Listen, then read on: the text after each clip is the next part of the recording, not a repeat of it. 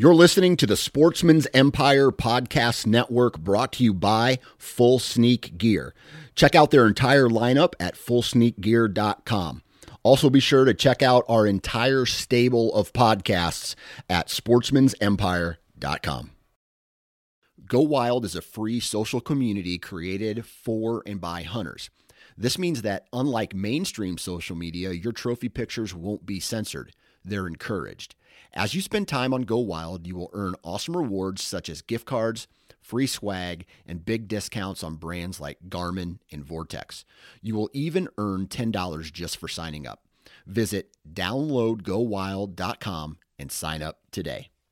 New from Moultrie Mobile, the Feed Hub offers first-of-its-kind cellular connection and control for nearly any spin cast feeder on the market. When used with the Moultrie Mobile app, you can monitor feed and battery levels, run feeders on demand, receive alerts when feeders are clogged, and remotely adjust feeding times. The Feed Hub is ideal for anyone who maintains feeders. Remove the guesswork and save time by planning feeder maintenance before you drive to your hunting property. For more information, visit moultriemobile.com.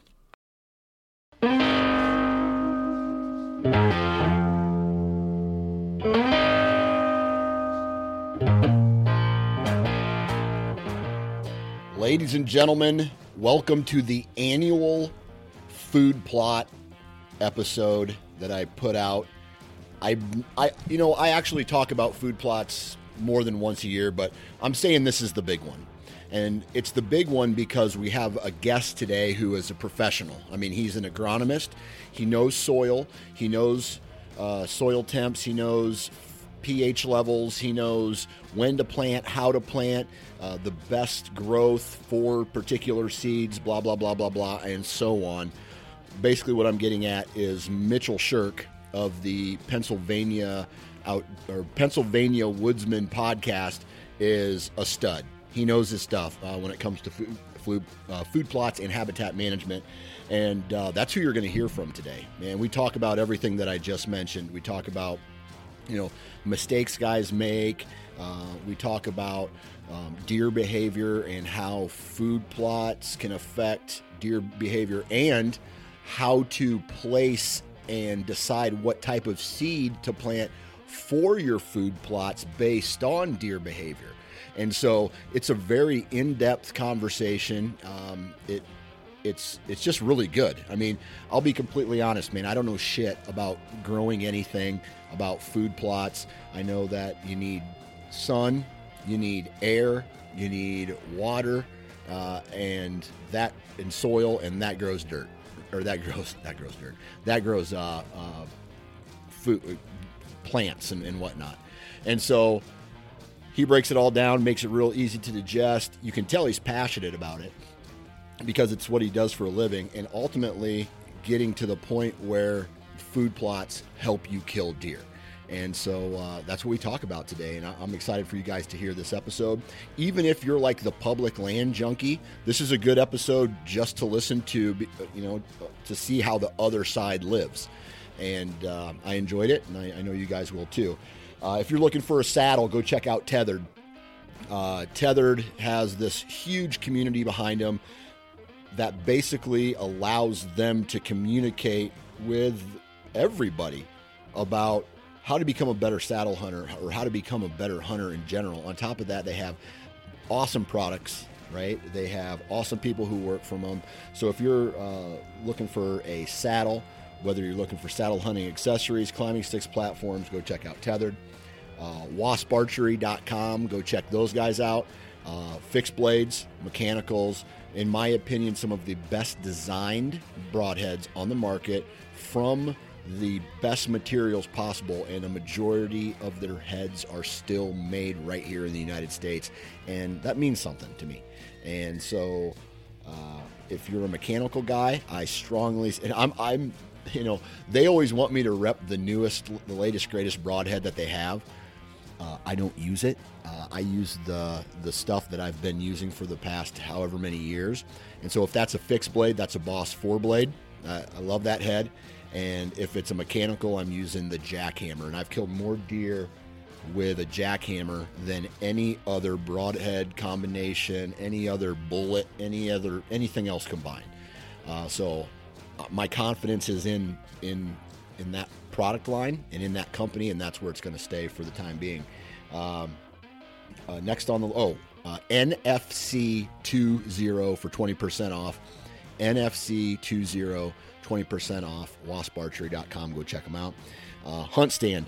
It's that time of year, man. And I say this on every episode, but if you want to stay in it, and if you want to actually have if you actually want to keep your mind fresh all year round, I strongly suggest getting Hunt Stand and just brainstorming ideas. Just brainstorming all of your access routes, wind directions, stand locations, where you should put trail cameras. Document everything that you see, and that way, when the time comes to actually hunt, you have all this information at your fingertips. On top of that, Hunt Stand allows you to organize trail camera pics. It shows you rut dates, like a temperature map with rut dates. It allows you to check out like brand new monthly satellite imagery, and that's important, especially when you're on the fly and you're hunting multiple states. So huntstand.com. Last but not least, Vortex. The whole crew at Vortex, man, they're coming out with some pretty cool stuff. I just got an email today from a guy named Graham that I work with over there about what products are going to be promoted here in the near future, and they got some really cool things coming out, and I'm excited for their to share with you guys the new products. I'm trying to schedule a podcast with them on the hunting gear side of things, to where I can, showcase some of their, and talk about some of their new products. And so vortexoptics.com if you're looking for badass binoculars, spotting scopes, rifle scopes, red dots, rangefinders, binoculars. And then on top of that they just have this kick-ass apparel line, this lifestyle brand that is Vortex gear. So go check that out as well. And that's it, ladies and gentlemen. Huge shout out to all of you for taking time out of your day to participate and listen and join this nine-fingered community. Thank you very much. And let's get into this food plot episode. 3, 2, 1. All right. On the phone with me today, Mr. Mitch Shirk, all the way from Pennsylvania. What's up, man? Hey, same stuff, different day, I guess. Keeping busy in any way, shape, and form. There you go. All right. So I have to tell you this quick story. First off, how many kids do you have right now? I have 2. So we have both March babies, exactly 2 years apart. I have a 3-year-old and a 1-year-old. Okay, 3-year-old and a 1-year-old. And so this morning, right, my boys, usually they eat their breakfast, they leave the plates on the table, and then they go. And so I'm like, hey, guys, it's time to start growing up a little bit. It's time to start putting your dishes in the sink, and after you get done eating. And so my youngest boy, he's 5 years old, has a glass, or it's a porcelain bowl, right, with his oatmeal in it. And I said, hey, Knox, did you clear off your place? No, I'll go do it. So he went, he did it, and he literally slam dunked the bowl into the sink. Like, he was just like, da-da-da-da-da, wabow, slammed it, and it shattered, and then he just walked away. I'm just like, well, he did what I asked him to do. He didn't need to 360 windmill it, but he cleared off his plays. And so I'm like, buddy, next time we got to make sure you do it a little bit gentler. We got to set it in, not dunk it. And so that was the big event in our household this morning before everybody got on the bus. Kids find any way to test your patience, man. I mean, I have a sneaking suspicion, though, coming from that story, I have a feeling that kid takes after his father. Yeah, like not necessarily with the most brains. Like I mentioned this on another podcast where I said, here is an ape. I'm at, like, there's an ape, and I'm just like one little step above an ape. I just have kind of like when they were handing out brains and you thought they said trains and you said, I'll take a slow one. I don't know if that was a jab or, but it made me laugh. It made you laugh. Yeah. That's all it's worth it. Yeah, absolutely. And hey, I need to laugh at any chance I get these days. Any chance I get. Absolutely, because otherwise you cry. Exactly. Laughing's better than crying, even if it's a crazy laugh. Like I'm going crazy. So yep. It's spring, dude. Let's see. Pennsylvania, did you get out turkey hunting at all? So we don't open up this. So the day we're recording this here, tomorrow is youth hunt. And then we open up, it's usually the last Saturday in April or the first Saturday in May. So, yeah, turkeys are one of those things. I used to think I was a big, bad turkey hunter, loved to go turkey hunting. And then life happens and you realize the craziness and I don't get out near as much. So I still like to go turkey hunting. But I don't think about turkeys until it's turkey season. Then a light switch flips and I get really weird for like a short span of time. And then after that, I'm back into my normal hunting thoughts, which are typically deer and bear hunting here. Yeah, man. It sounds to me, this sounds crazy because you guys, I mean, we've been open for almost 3 weeks here in Iowa, and some states, I think Nebraska is a state that opens in March even, or there's other states that open in March. Man, it just seems like by the time you guys get into the woods, it's damn near green already, 100% green. Well, traditionally, the first week is still like in that transition. Usually it's like you're just starting to get leaf out and stuff. But this year we've been exceptionally warm. Like we had days the first week of April that were in the 80s. Like, the ground temperature is way warmer than it ever been this time of year. I mean, we're doing more as far as planting and stuff in the agricultural world that, which is what I'm immersed in. And we're way ahead of schedule. Yeah. So I was talking about with a friend this morning and we're like, I think it's going to be full leaf out by opening day, which I'm not typically used to, but yeah, we do typically hunt turkeys later. Yeah. That's nuts, man. I feel the just amount of gobbling and response, and I've never hunted Pennsylvania for turkeys before. If I was to compare it, like going out the first and second week in April, man, the turkeys were talking.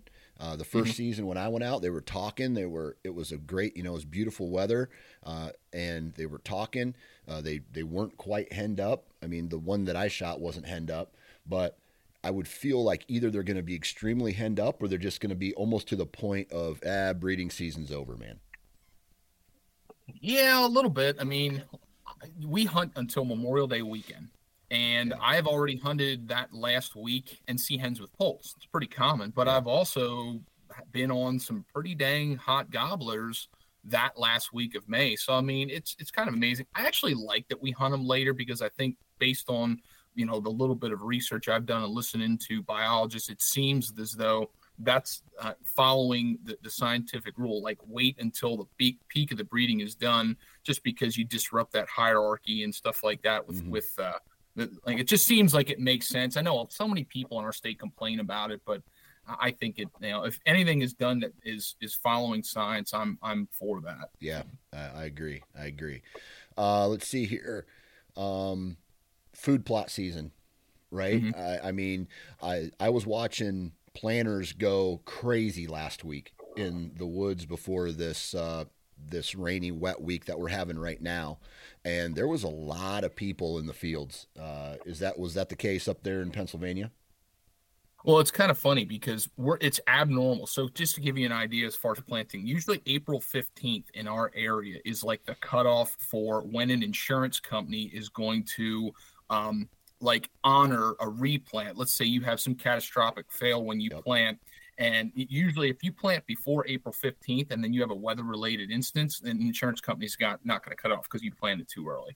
It's give or take corn and beans. I'm talking mostly for corn. So I had a lot of people that it was fit to plant. The soil temperature was like almost 60 degrees. It's dry. I mean, I've never seen the dust fly this time of year in April. And I got guys, man, I should be planting. And I was literally like, all my growers, like pulling the reins back as hard as I can. Like, guys, pump the brakes. We are in the beginning of April. I said, do you know how many times I've been out turkey hunting the first week of May in Pennsylvania, and I had to wear winter clothes? I said, you can't think that just because we're warm, you got to think about how the soil is going to warm up, right? So all winter long, the entire soil profile is cold, right? And then when we start getting those warmer temperatures, it's going to warm from the top down. So we start, 1 inch down, 2 inch down, 3 inches down. We start warming that up. You get one cold spell, one cold rain, the lower half of the soil profile is still cold. So you get two ends of it getting cold again. We go right back into extremely cold temperatures. So I know that's a long-winded answer, but like I was pulling the reins back so hard on so many people. Like, you have everything to lose and nothing to gain with our climate and our soils and going crazy. But I would say a lot of the growers I work with were probably at that like 25 to 35% of their acres are in the ground, kind of focusing more on soybeans than corn. But it's definitely ahead of schedule. We got stuff in the ground. I've been digging around, checking planters out. So yeah, it's happening. I'm not too crazy about planting annuals for food plots yet. I think we're still early, but did a lot of clover and alfalfa food plots, in the ground already. So that's rolling. Yeah. One thing I heard my grandpa talk about in the past when I was just kind of tagging along with him was seed rot. Does that come from having too wet of soil or planting too early in the spring months? It can be, there's all kinds of different terms, for calling seed rot. A lot of the time, what you have when you have cool, wet conditions, you can really develop early season disease where pretty much, there's all kinds of names for the diseases, and it's really hard to tell. Pretty much it just looks like the plant sits there. It's pale yellow color. It's not able to take in nutrients because the soil's too saturated, too wet, which is common for this time of year. So that can lead to issues with stand loss. Mm-hmm. And with corn, that's a big deal. I mean, you lose 2,000 plants per acre in a stand. That's a direct yield hit. You're probably looking at 5 to 10% yield loss. Yeah, yeah, and so, like, how does a guy?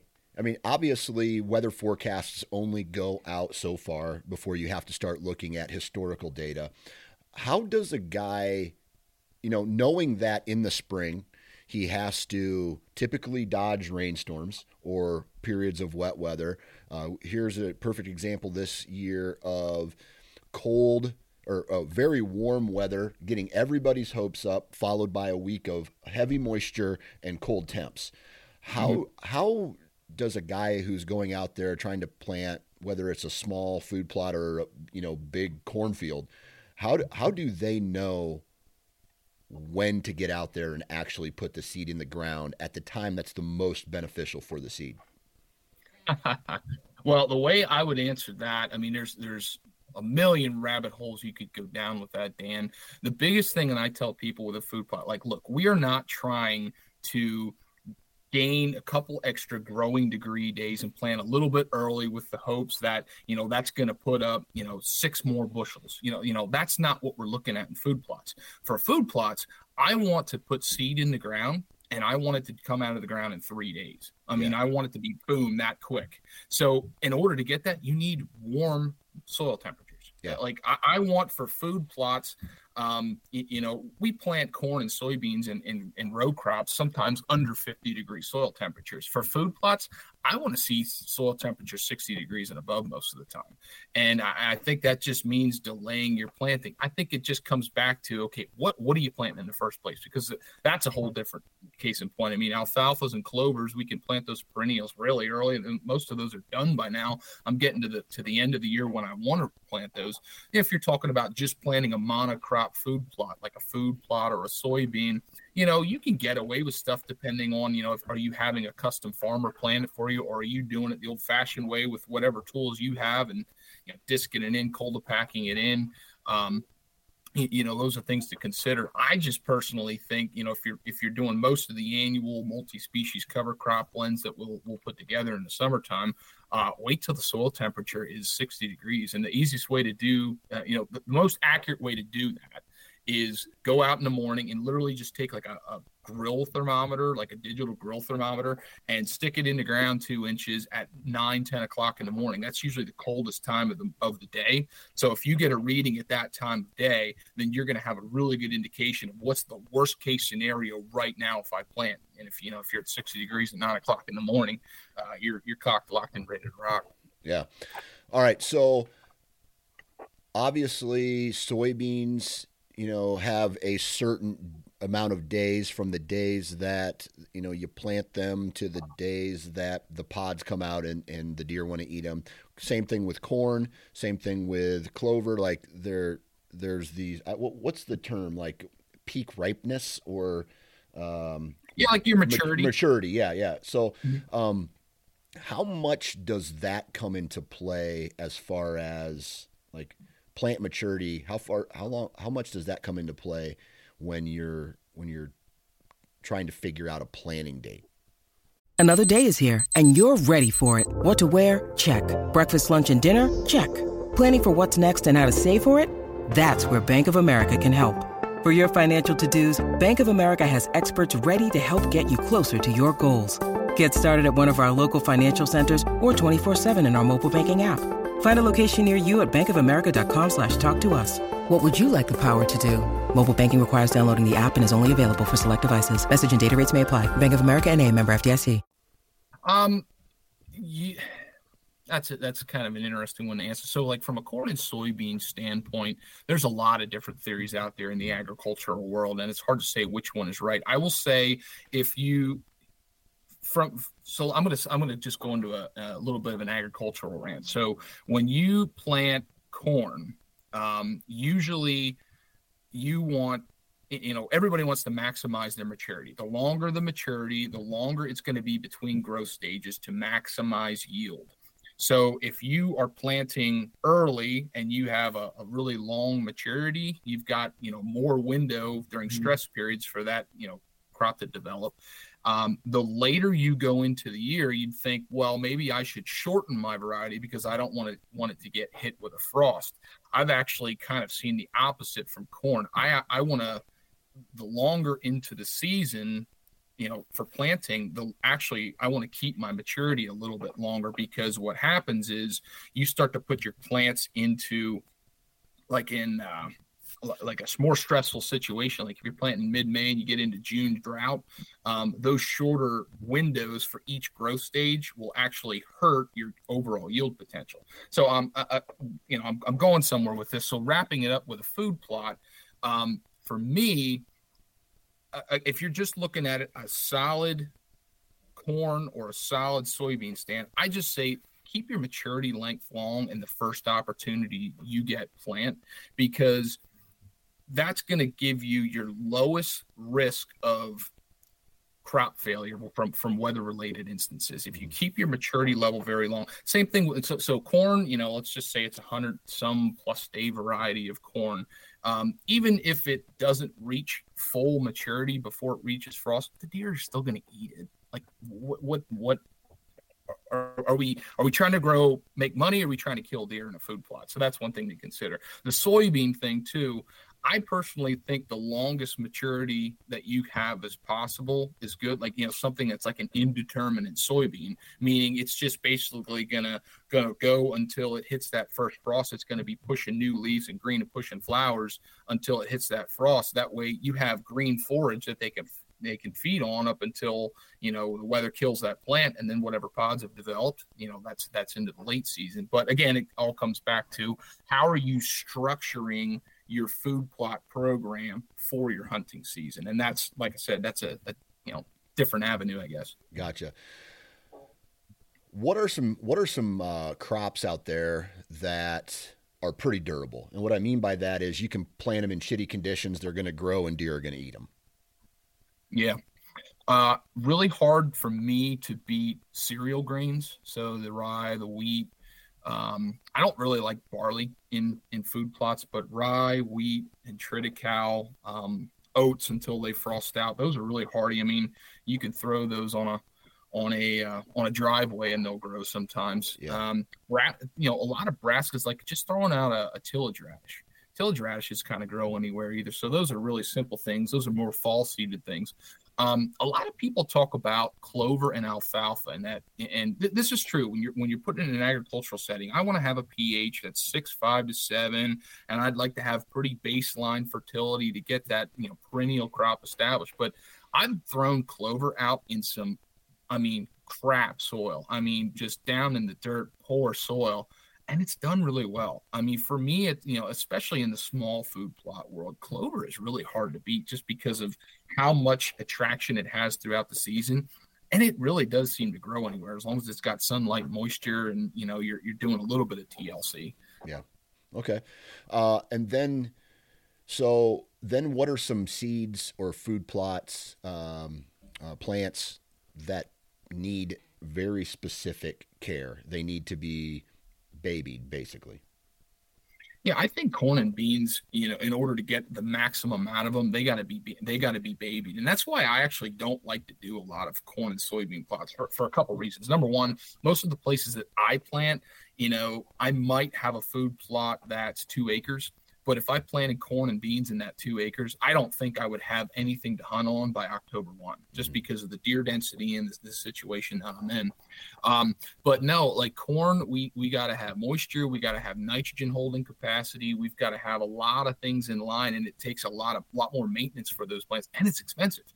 If you get a bag of corn seed right now for farmers, is ranging between $300 and $400 a bag, and that's probably going to plant you 2+ acres. So that's kind of crazy when you think about it. And soybeans are the same. They're expensive. They're not quite the investment of corn, but you put a big investment into it and you want to see it grow. You want to see it do well. And I just think that can get yourself in those 2 crops, I think, without having a little bit of knowledge of what you're doing and having the right situation. That's setting yourself up for quick failure, I guess. Right. So, this next question's like beating a dead horse, but I feel like this time of year it's important that it gets covered. How important is soil testing for all of the stuff that we've kind of just mentioned? Yeah, that's a question that to me will never get old, because I don't think it gets enough emphasis, because I get calls all the time. People know that I'm an agronomist and work with farmers, and I get people all the time. I just had one the other day. Hey, I want to plant a food plot. What should I do? I was thinking about putting this on that. I'm like, well, did you take a soil test? Well, no. Well, then how do you know what you're actually doing? A soil test to me is probably the most underutilized thing. It is, to me, the foundation. Are you going to build your house on sand? Or are you going to build it on rock? And to me, the soil test is a rock. I understand that when you're talking about soil tests, if I take a probe 6 inches and pull a bunch of cores, I'm literally, 6 inches of soil depth, and an acre is 2 million pounds of soil. Mm-hmm. So I'm literally taking a handful of soil, and then from that, the lab is taking a teaspoon, and that's going to represent 2 million pounds of soil in 1 acre. So I realize that there's a level of error, but at the same time, what other starting point do you have that's going to be any better as far as managing your pH, your macros, and whatever rabbit holes you want to get into? There's the other end of the spectrum where people take it in the food plot world and the agro world, but they'll take it to the extreme and fine tuning all these different micronutrients and understanding, they'll do soil health tests, which is a whole nother rabbit hole we don't need to get into, but they'll get so in depth with the details, which there's nothing wrong with. I just question, what are your goals? Are you looking to make the healthiest soil in the world, which again, I'm not bashing.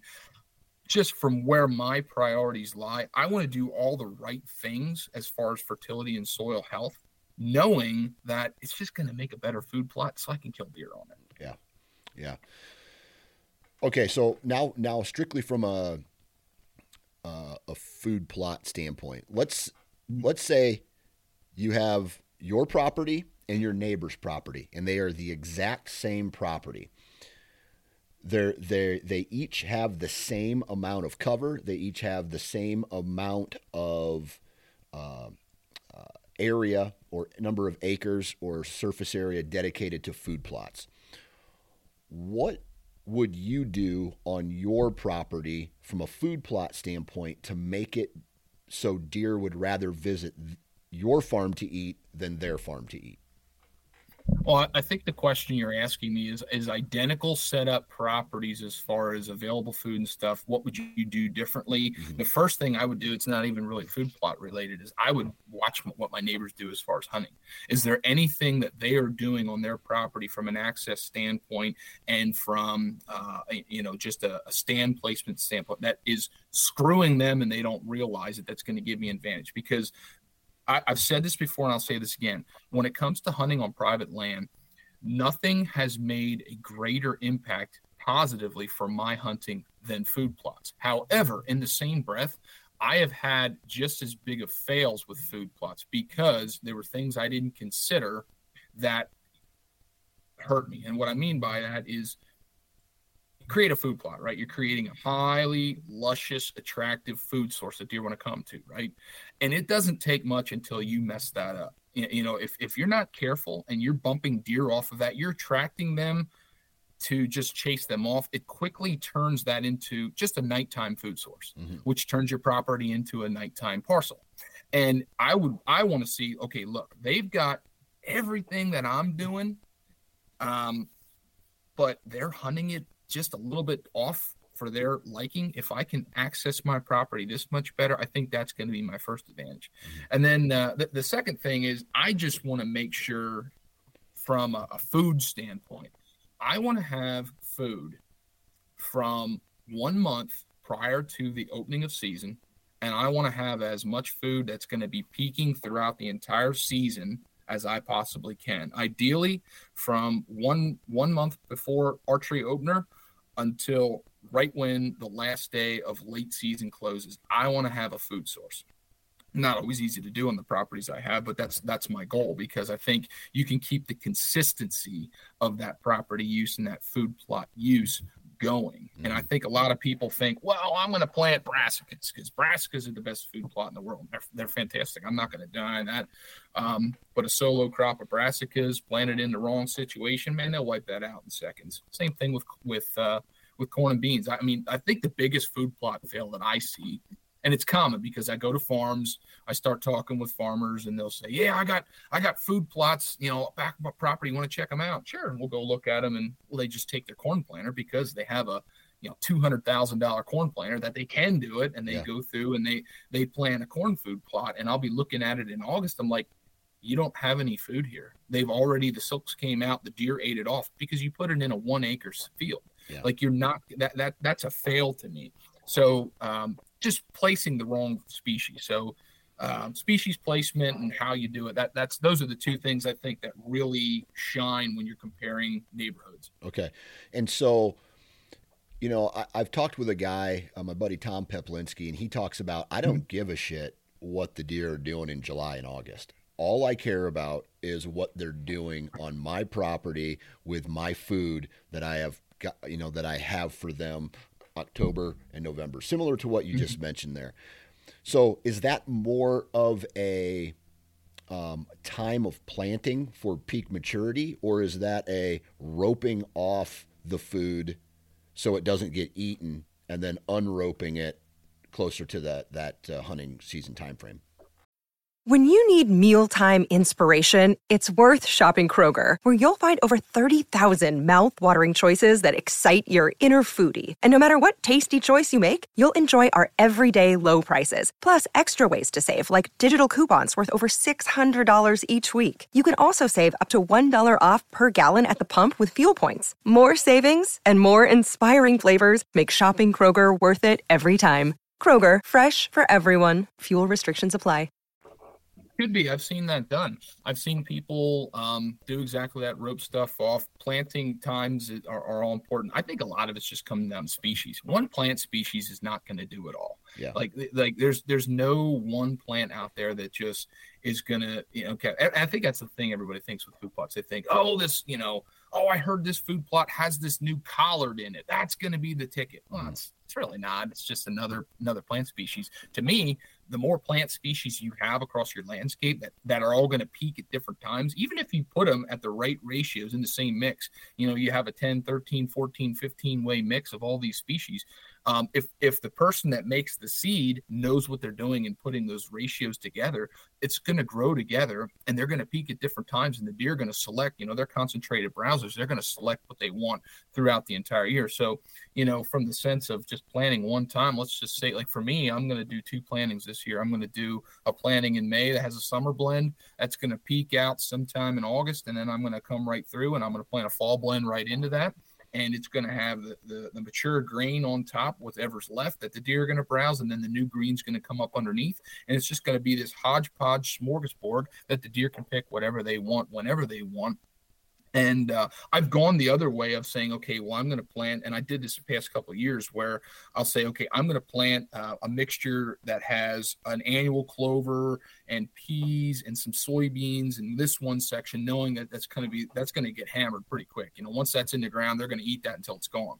Yeah. But then I'm going to also say, okay, this other half is going to be brassicas, and that'll probably get, a little bit later into the season. I know they're going to eat it when it's coming out of the ground, but I'm hoping there's enough buffer with the beans and peas and stuff like that they'll work into the brassicas. And then the other thing I'm going to do a few weeks after is I'm going to top dress these fields with, and I say top dress, I'm just going out with a bag spreader and I'm broadcasting cereal grains. I'll take some rye and I'll put some rye over top. So then, as that's coming up and the other stuff gets depleted, rye's coming up, and that's the next best thing, because rye grows anywhere. So I've done that way of splitting it up, having multiple species, but you're kind of planting a monocrop. You're just doing it in different sections of your property or different sections of the field. And now I've kind of come to the conclusion that, I don't think I need to do that. I think I can do it with different blends that are mixed together if it's mixed correctly. Okay. So I've heard a seed like a brassica, right, or radish. Sometimes that takes deer a season or two to acclimate to before they treat it as a true food source. Give me an example, and maybe that was the example, but give me an example of maybe a food plot or a seed or a vegetable that it takes deer time to get acclimated to, and then give me an example of a food source that would be an instant hit for deer. Honestly, that's different everywhere you go. And the reason I say that, I just had Dr. Grant Woods on my podcast not that long ago. And he was talking about when he was going through his career at the proving grounds, he planted soybeans on a lot of acres on his ground. He said the deer didn't touch him for the first 2 years. He said he'd have soybeans that were literally 5-6 feet tall, and deer would walk by them and eat ragweed that was next to him. And he's like, what the heck is going on? But it took a little bit of time, and all of a sudden he couldn't keep beans growing at all. Mm-hmm. So I think it's really relative to the area and stuff. A good example I had, the mix that I was using on this one property, I had a friend of mine that was putting in this new food plot, and he said, well, what should I plant? I said, well, hey, I'll just get some extra seed for you, do the same program I have, and let's just see what happens. And he did, and it wasn't bad. But what was funny is the brassicas at my place, and this is only 5 miles apart, the brassicas at my place were lit high in November.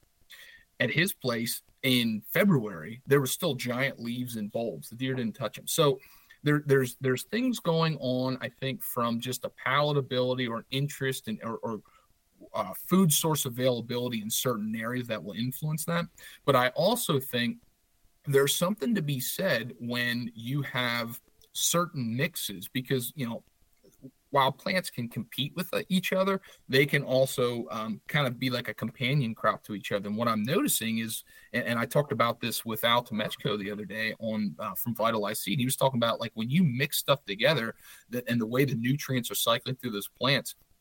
He goes, I've had guys that planted brassicas and they said they never touched them. And then I had brassicas in my multi-species mix and they ate them down to nothing. Well, what's going on here? Well, it's got to be something with the nutrients moving through that plant. It's got to be a more attractive plant. So that's a long-winded answer to what you just asked, because I think it's pretty complex. Yeah. Could it be possible that they didn't eat a standalone brassica food plot because it did take some time to get acclimated to it, versus a mixed, like, let's say brassicas mixed in with clover or mixed in with peas or whatever you mix them in with, and because they're eating other things, the brassicas are also there right next to them, and they're just like, well, since I'm here, I'm going to eat it. I think it's very possible. And I would tell you, I get to a point, and this is where I'm bad when it gets to food. I would love to know the answer to those questions, but I don't.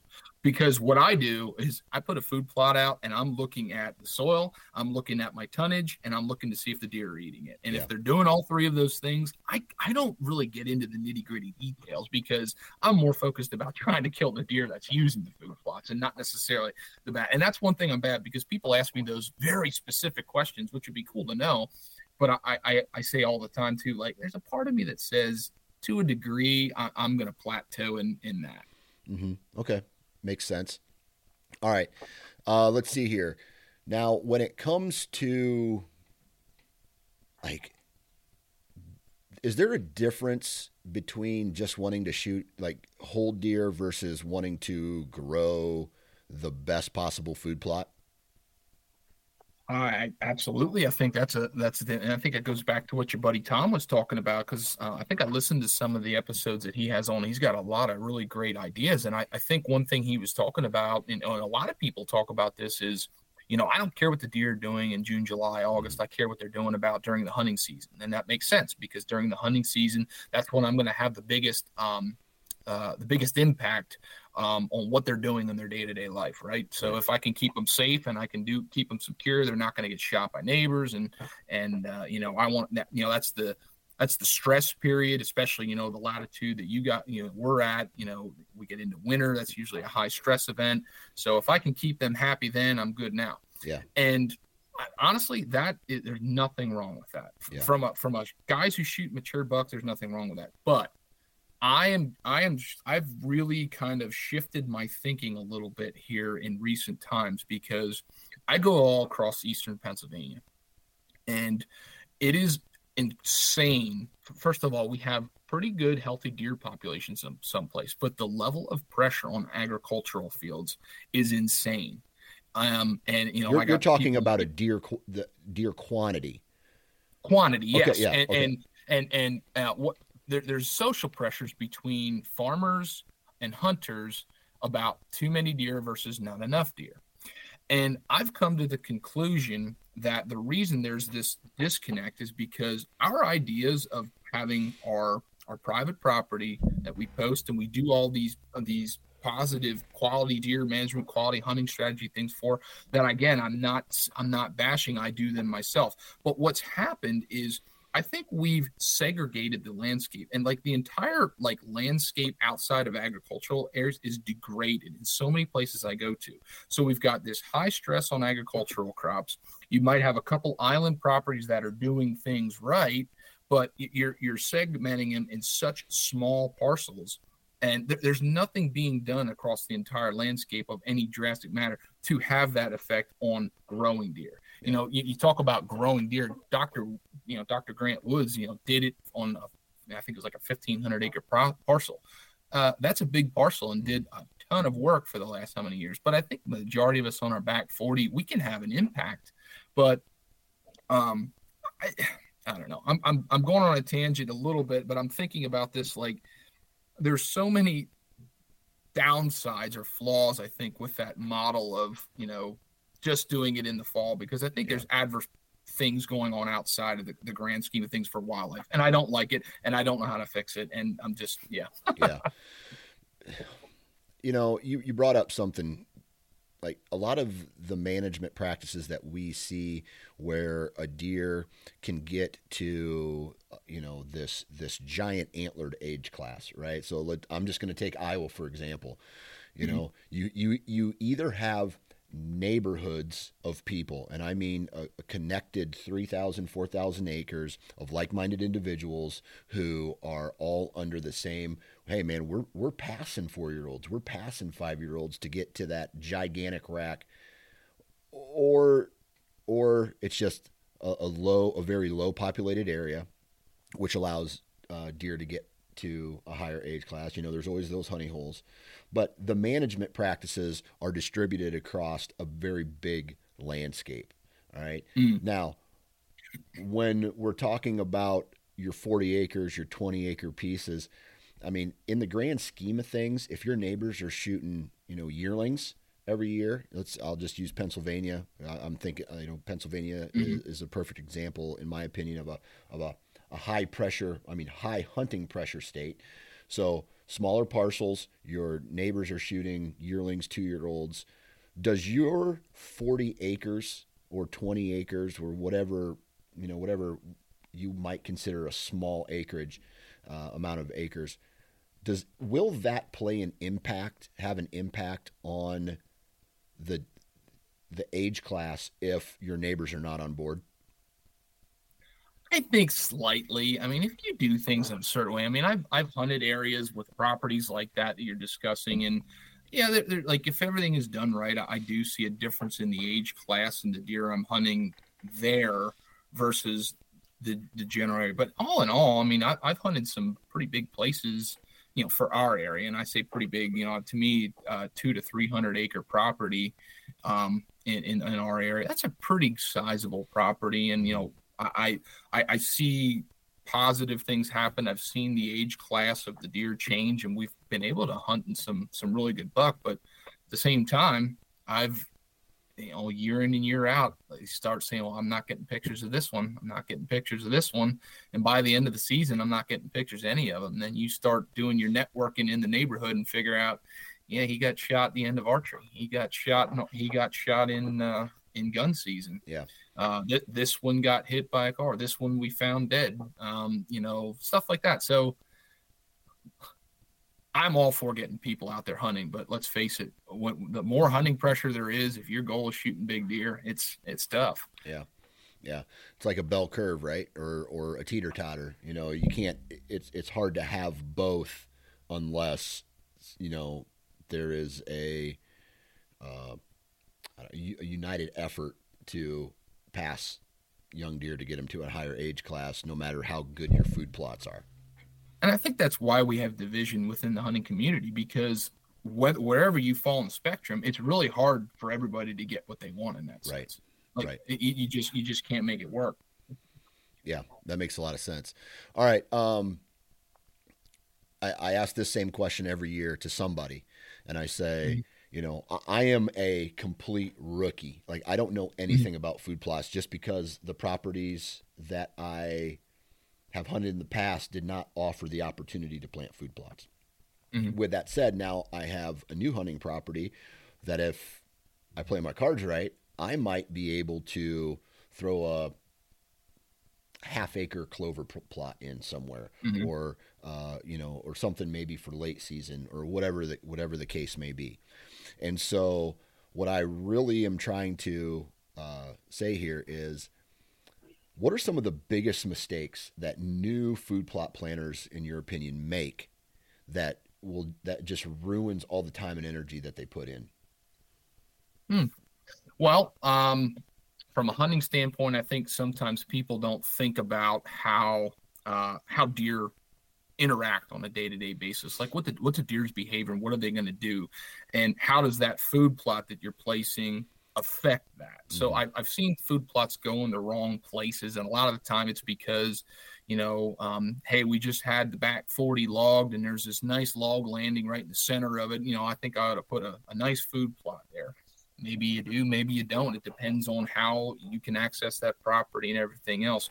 A big one that I get a lot of the time, I'll get guys that'll give me soil samples all the time. They'll say, why can I not get this food plot to grow? I've got, really good pH. I threw sometimes thousands of dollars in fertility on the thing, and it's, the fertility is better than some of the ag fields that I'm in. They're like, why isn't this growing? I'm like, well, I don't know. I got to see the site. And then I'll show up there, and the entire small little food plot is surrounded by giant 100-plus-year-old trees that there's very little sunlight that's actually able to get that. I mean, whatever nutrients you want to talk about, plants need sunlight, and they need water big time. So lack of sunlight is a simple one. You take a chainsaw for a few hours and you fix that problem. And then the second one is, a lot of the time, again, logging roads, log landings, old pastures that had too much animal traffic on it, then they got pulled, and the soil structure is compacted. I mean, I had one time like this should be growing, and I literally gave him my shovel. I said, I want you to stand on my shovel and break dirt. And first of all, he didn't want to do it. And I said, just do it. I'm trying to show you something. And he stood on the shovel, and the shovel went in maybe an inch. I said, feel how hard the ground is. I said, if you can't get on, I said, I guarantee you're over 200 pounds. I said, if you can't get on with a spade shovel, I said, how's a plant root going to get through?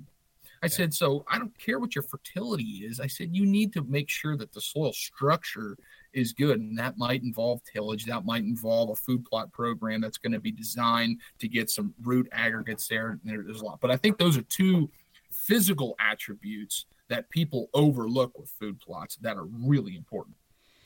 Is there such thing as like a set it and forget it type food plot? I mean, that you can just like, Jesus, I have no time. I want a food plot, but I have no time. I don't want to put any energy into it. I'm just going to take this seed out of my pocket and I'm going to throw it in the dirt and I'm going to walk away and hope that, I mean, is there such thing as that?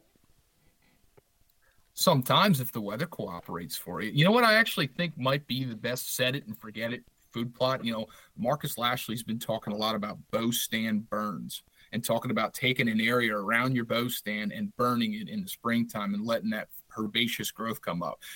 You're going to get a lot of native browse in that case if you don't have a ton of invasives that are going to. So to me, the best set it forget it food plot's probably already there. But when it comes to like planting stuff, yeah, I mean, clover, once you get it established, can be low maintenance. I mean, maybe you got to spray it once or twice a year. You know, if you're planting something in, let's just say in the fall, like a fall blend, August, September, if the field's clean, I mean, you can throw cereal grains out and radishes and walk away and it'll grow. I mean, like I said, we talked about that earlier. I mean, those are plants that will grow in my driveway. Yeah. Yeah. Okay. And then what would be some of the don't forget to do this type? Like if you're going to do this, don't forget this one step. You know, you can forget other steps, but don't forget this one step in planting a food plot. Yeah. Well, that can be a lot of things.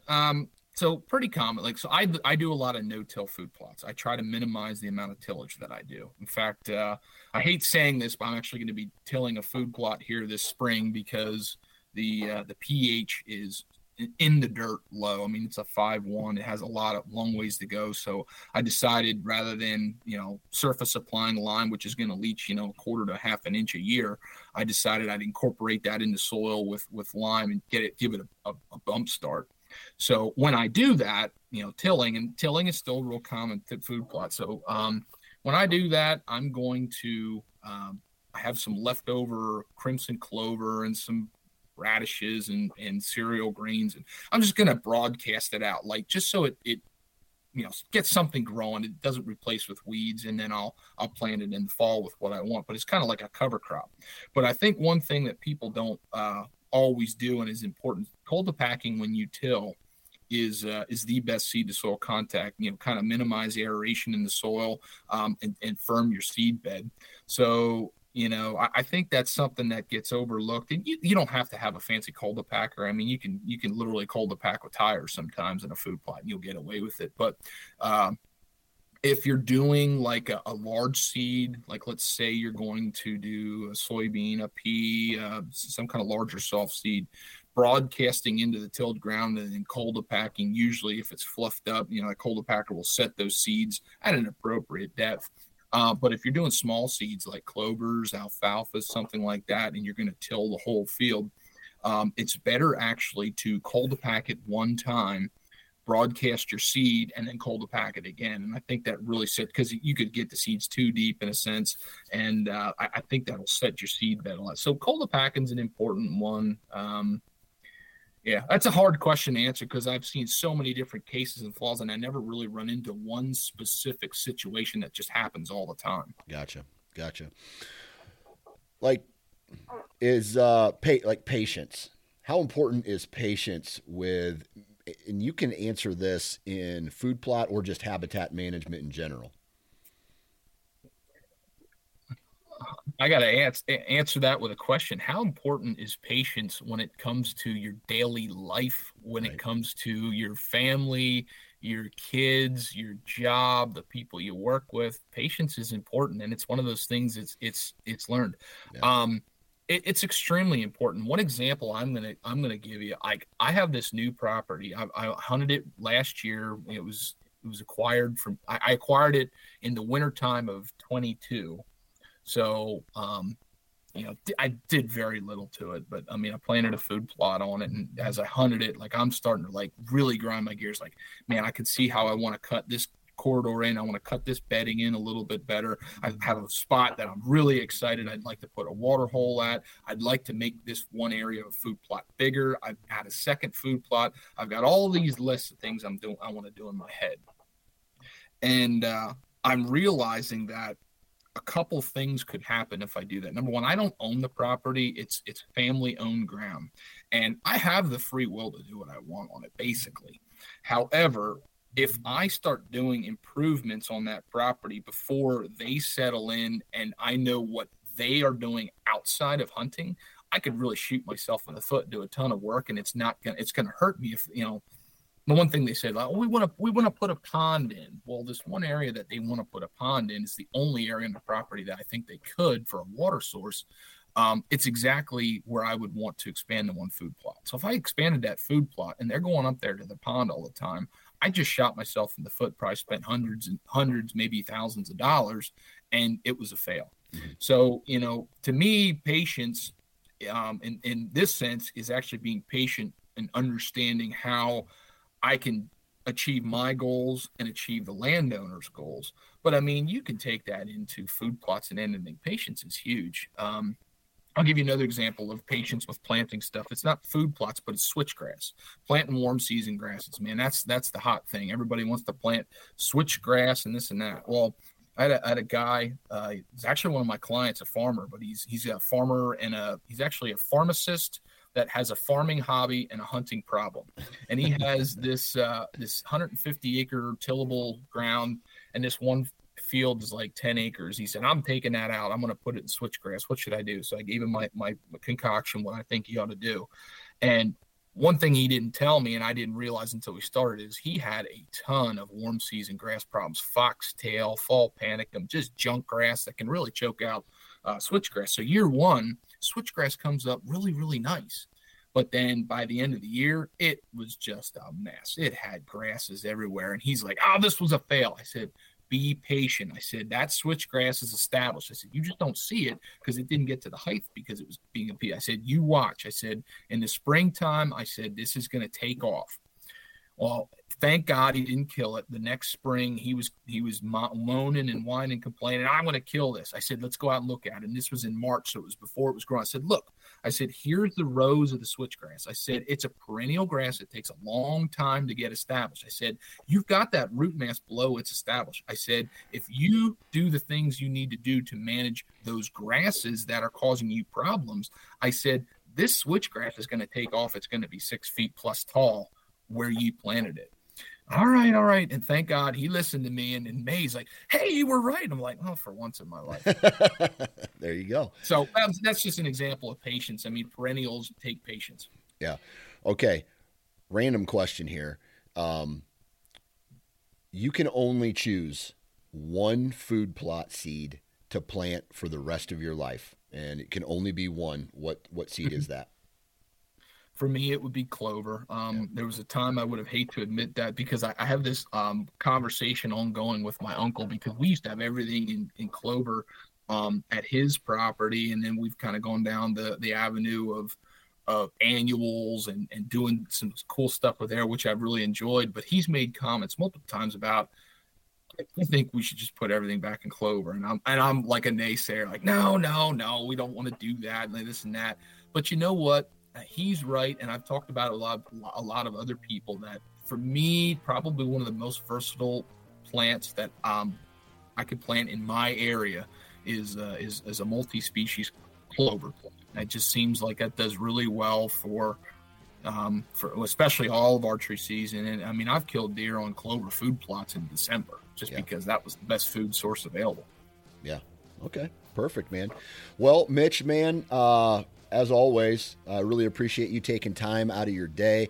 If you want to listen to more of what Mitch has to say, the dude's smart. And recently, Mitch, I've gotten, like, in the past, I want to say 2 weeks, I've got like 5 emails or messages come in basically saying, hey, dude, I love the Pennsylvania Woodsman podcast, so keep doing what you're doing. It's turning out great. Mitch is very knowledgeable about all of this, as you can tell from this episode. So go head over to the Pennsylvania Woodsman podcast here on the Sportsman's Empire Network.